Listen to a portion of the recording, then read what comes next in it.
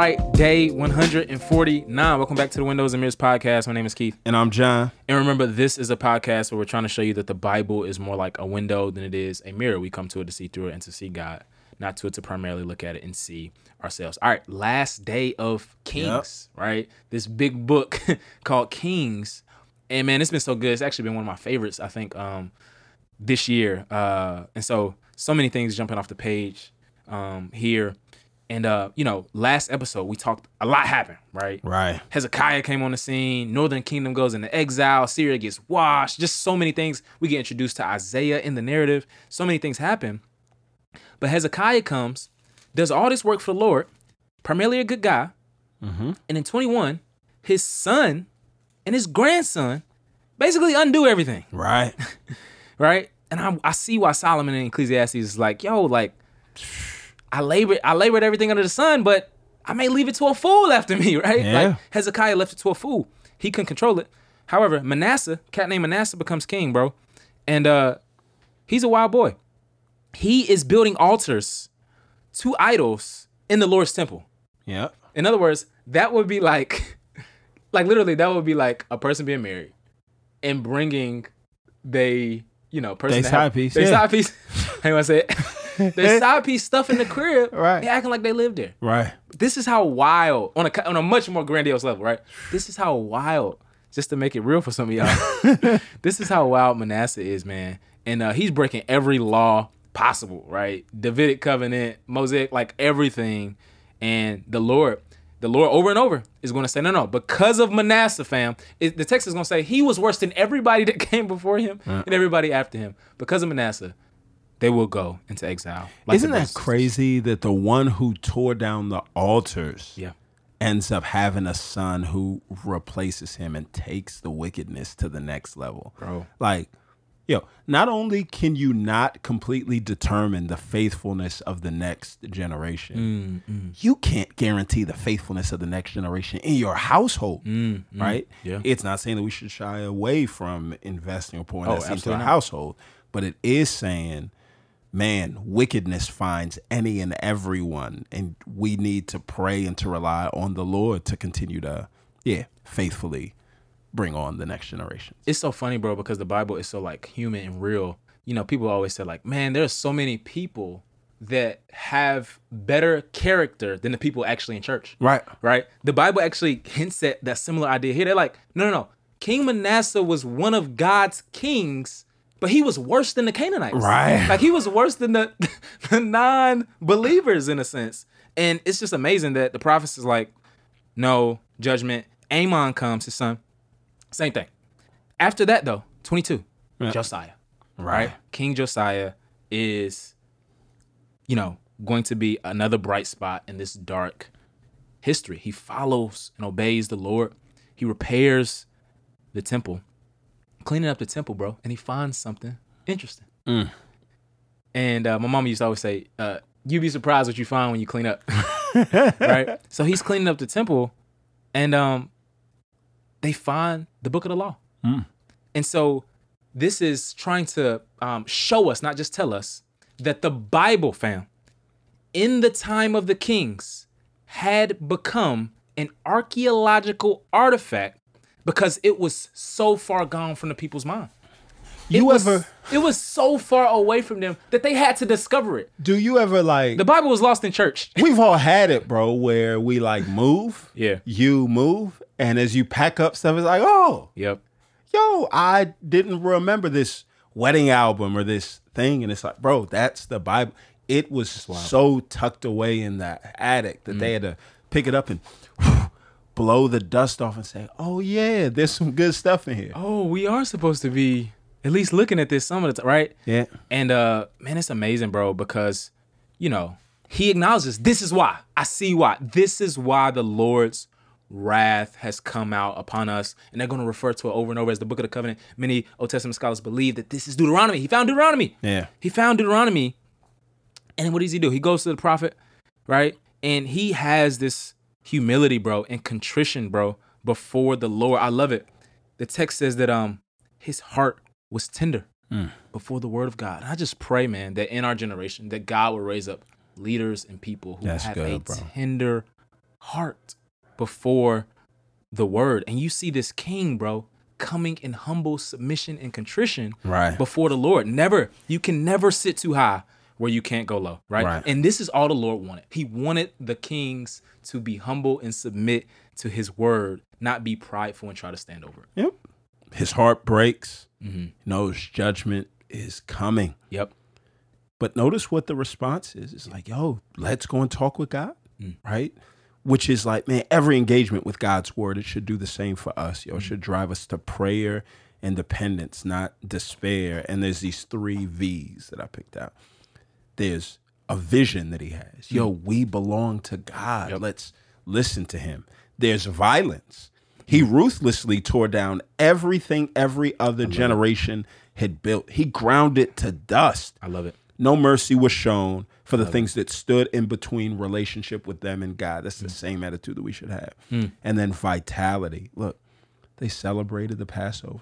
That it seems like this is the first time since Samuel that they celebrated the Passover. And remember, God's like, yo, put this in place to remind y'all of what I've done and who I've been. Listen, bro. And you see that where we leave off the reminders, come on. Our strength and energy to follow God is gone. Something as small as a ritual once per year, it affects us. So when we find ourselves in a pandemic for 12 months and people can't sit in church, it's no wonder that at the end of that time, people are like, yo, I just don't really feel like it, or I don't know. And it's like, no. The reason why you don't feel that way is because this has been lost. There's a reason why we're supposed to do these traditions. These habits, they form us and they shape us. So the answer is not, oh, well, I've gone back twice and I really don't feel it. No. The answer is no. The reason why it was such an important piece of your life prior to the pandemic was because you did it all of the time. The reason why the Passover was so big was because they did it every year. So it's only in the re-adopting of those things that you refine that strength and that love. Oh, my goodness.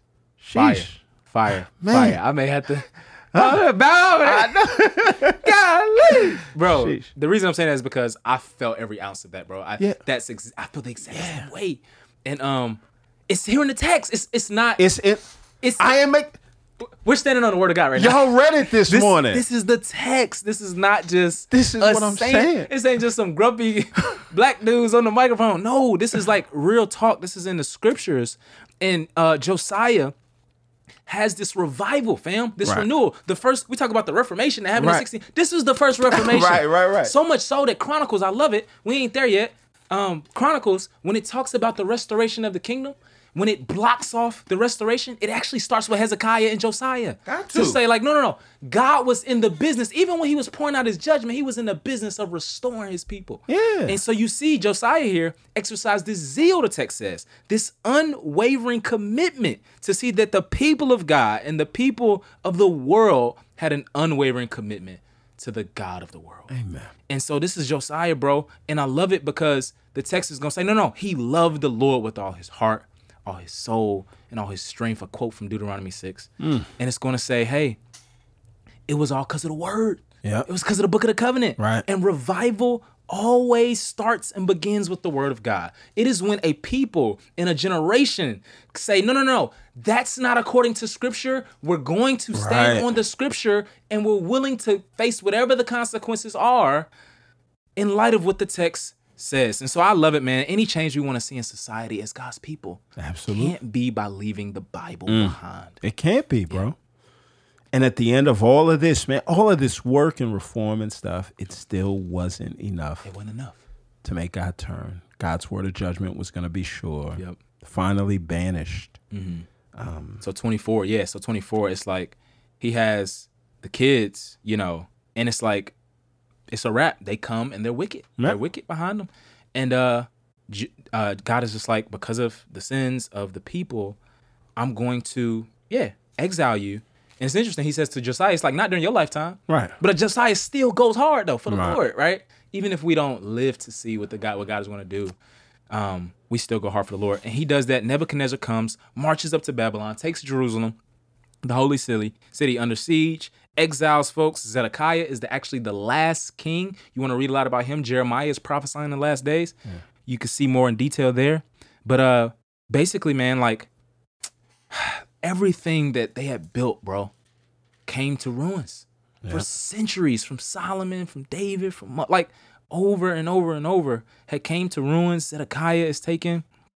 And it's amazing, bro, that the wrath of God is poured out on his people. And this is based on Deuteronomy 28. It was in the text. The Lord's promises of judgment are just as sure as his promises of blessing, right? So what happens is this, bro.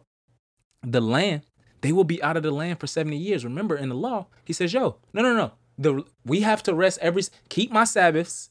And then every 7 years, right, is a Jubilee and all that kind of stuff. Right. Sabbath year and a Jubilee.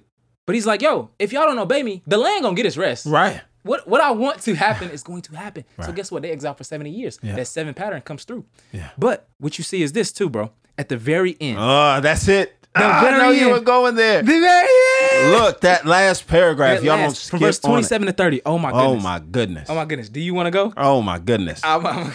Finish you off. The story ends. Look at this, bro. With a king from the house of David experiencing unmerited kindness. Yes. The Lord literally, I want you to hear this, prepares a table before him in the presence of his enemies. I don't even speak in tongues. Even as they're sent into exile, this is God saying, like, come on, bro. Yo, I still got you. It's like, even though their consequences have caught up with them, God's saying, but I haven't run away. Come on. And that is good news for all of us who are not just on the cusp of experiencing the disciplining hand of God, but who have been there, or for those of us who feel like we're too far gone, even though we may be in the midst of living within the consequences of our own bad decisions. Man. God's saying, I haven't gone anywhere. Halfway through the exile, this takes place. Right. So when God sent his people into exile, we just got to remember that there was a glimmer of hope because of the kindness of God, and that they will still have favor. And you will read about it in Daniel, and in all of the later books we'll get to, the favor that they had. And it just shows the radical kindness of the Lord, man. For centuries. We can't even imagine. Centuries his people turned his back on. And the Lord still was kind. There's no better place to place your hope today than in the kindness of this gracious and compassionate God we serve. Let's pray. God, when consequences catch up to us, would you remind us that you haven't run away? The security of our relationship with you is the thing that makes us feel at ease, God. Help us to never get to this place. Yes, Lord. But if we do, Father, I pray that you would remind us that we can always turn back to you.